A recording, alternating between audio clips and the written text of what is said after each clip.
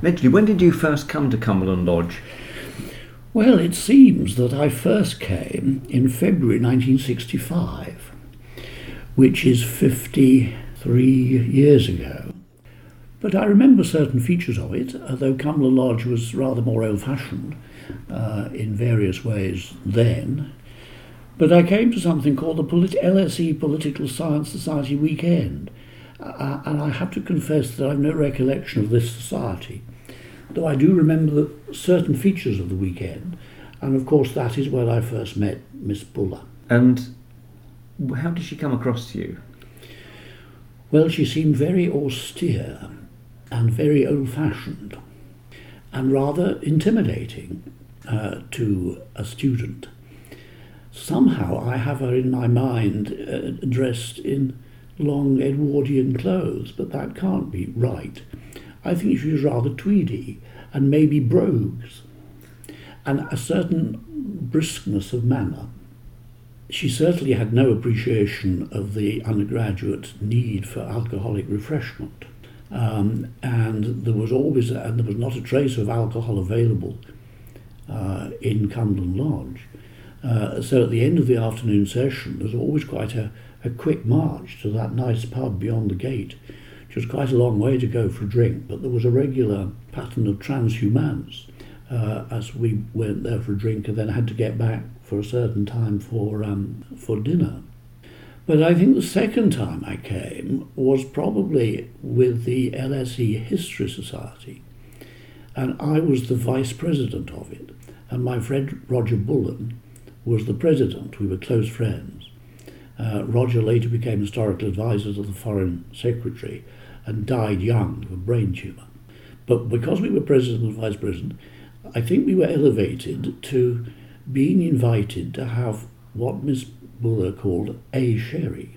And this a sherry turned out to be one very minute glass. I'd never seen such a... It was a thimble-sized glass of sherry, which we were given and which we politely sipped with her. I think later in 1965, I suppose it could have been 66, but you haven't been able to find any record of it, which you can find for my visit on the 12th of February, can't you? Can indeed. Found your signature here. Which is a remarkable historical document, is it not? So I have this recollection of this tweedy, austere, rather old-fashioned, formal sort of figure. But I suppose many of the traditions that she was keen to establish here still survive. And so I suppose, of course, I thought she was very old. She was probably younger than I now am. But she did seem like a figure from the past. But then perhaps I'm more sympathetic to figures from the past now than I might have been as a young man in 1965. And then you came back more regularly to Cumberland Lodge a little later on. Yes, once I went to UCL as a lecturer, which was in 1969, I latched into the pattern which was then well established and which I understand they still follow, of bringing all, or certainly most, undergraduates here for the first weekend of term, which would either be the last weekend in September or the first weekend in October. And it was always we came out in buses and they brought out, 50, 60. There are now so many, they now take 130 a year or something, so I don't know if you could fit them all in or how they do it. But we used to do it, and it was a very important occasion because we got to know first-year students. We used to think that students were very nice when we met them at Cumberland Lodge, and then they were very nice when we met them at the graduation party 3 years later. But they were always a bit of a problem in between. But it was a very important departmental occasion, especially when we had more and more Americans coming. And the Americans, as you know, were always very articulate and willing to open their mouths and put their foot in it, whereas the British students are often very shy and retiring. And the point of the Cumberland Lodge thing was to get them discussing and opening up. And it was very successful from that point of view, but it was very successful from the point of view of the academic staff, all of whom were encouraged to call in at some point of the weekend or even stay here. And that was important because we had very little opportunity otherwise of hearing our colleagues lecture or teach. And that was actually quite important. So I often spoke at Cumberland Lodge for coming pretty well every year for 30 odd years after 1969. I don't think I've been here for 11 years till I come now, and I now found you've got security and buzzing in and reception desks, and everything seems to be more professionalised. But I see that your aims are still substantially as they were in the 60s, and probably as they were after the war. I think that's probably true. Which is all the good, I think. Is Miss Buller buried anywhere in particular? I mean, is there a shrine? I suppose her shrine, or I should say her legacy, is twofold. Not only this place, but her book Darkness Over Germany, and that was the book that really led to this place becoming the home of an educational charity. And it also led to her relationship with the Queen Mother, which was absolutely instrumental in us finding a home here.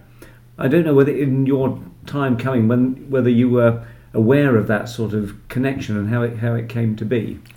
I think we were, because very often the principal did talk about, as it were, the principles of the place. I can't remember Miss Buller doing that, but sometimes I have heard more than one principal talk about the history of Cumberland Lodge, going back to the Duke of Schleswig-Holstein, who I remember, and people, and the famous fire, which Queen Victoria came and loved seeing Cumberland Lodge burn down. So over the years one picked up things about its history. But then the foundation after the war and its rededication, is that the right word, in memory of the late king after he died, isn't it in some way, especially a memorial to him? That's the impression that I had. Yeah.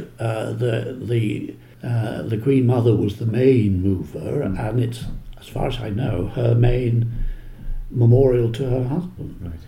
I think there was that idea about it too. And I'm delighted to see that it still continues. Do you still have royal patronage? We do. So the patron is the Queen now, and at weekends, I know that you may not personally have gone to, but groups go off to the Royal Chapel at weekends. Was that going on in your time? Yes, it was. Yes, you used to come for lunch on Sundays, and little groups of Americans would be swooning because they'd gone to the Chapel Royal, and they'd come within spitting distance, if that's the right phrase, of the Queen Mother, and were very excited about it. And David Davray always used to take a mini load of papists to somewhere in Windsor, whereas some of us used to go.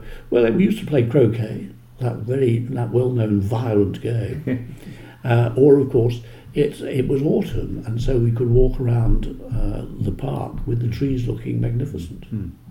Do you think that the ambience of this place is so different to, say, being in the ambience you would experience in UCL or the LSE? Yes. Did it add something different to the student experience? I think very much so, yes, because you were encouraged to debate with all sorts of different sorts of students, and of course you met various sorts of teachers, not just those who were formally teaching you, but who were establishing a tone of inquiry.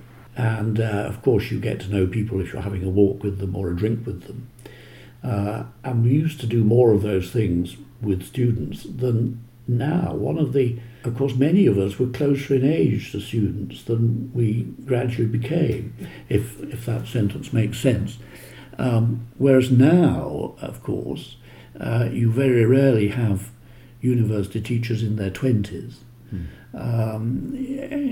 Junior people are really in their mid-30s, really. And so there is much more of an age gap now, so to speak, between us and them. And that leads to much more of a formal divide than there used to be, both at LSE and at UCL. And this is, I'm afraid, a retrograde development. And that must be one of Cumberland Lodge's ways of cutting through that divide, by bringing people together and allowing people to have a glass of beer together here and talk to established teachers. Yes, you don't have to go to the Fox and Hounds now to get a drink here. No. So I always thought it an admirable institution, and it seems still to be. Can I just ask you a question about university life in this country and the role of universities? It seems that higher education has changed considerably certainly since I was an undergraduate at UCL, and whether a place like this has a particular value to add to the experience of students, and indeed to their teachers as well. Yes. Well, I would say so. It is said that students are increasingly thinking of themselves as customers or consumers, and that they have rights and expectations that overrule those of their teachers, whose authority they don't accept because they've got to force them to pass their examinations. And whether it's said this is encouraged by the fee structure and so on, and if this is happening, as it clearly is to some extent, it is a very retrograde development. And I think Cumberland Lodge should have as one of its roles something to undermine that tendency, because I think it's hard for people to come here and think that they're here just to consume, or they're on some sort of conveyor belt, because they have to make a positive decision to come here, and the sort of way of life where they're thrown together with their teachers takes us back to an older and a better tradition. So you should keep doing what you are doing and undermine these tendencies of students to increasingly narrowly, do their coursework. You see, at LSE in the 60s, we went to lots of lectures. I mean, most people went to listen to Lord Robbins pontificating about the history of economic thought, or Karl Popper, and nowadays that's almost unheard of. People don't go to lectures outside their own discipline or outside the particular courses that they're actually taking.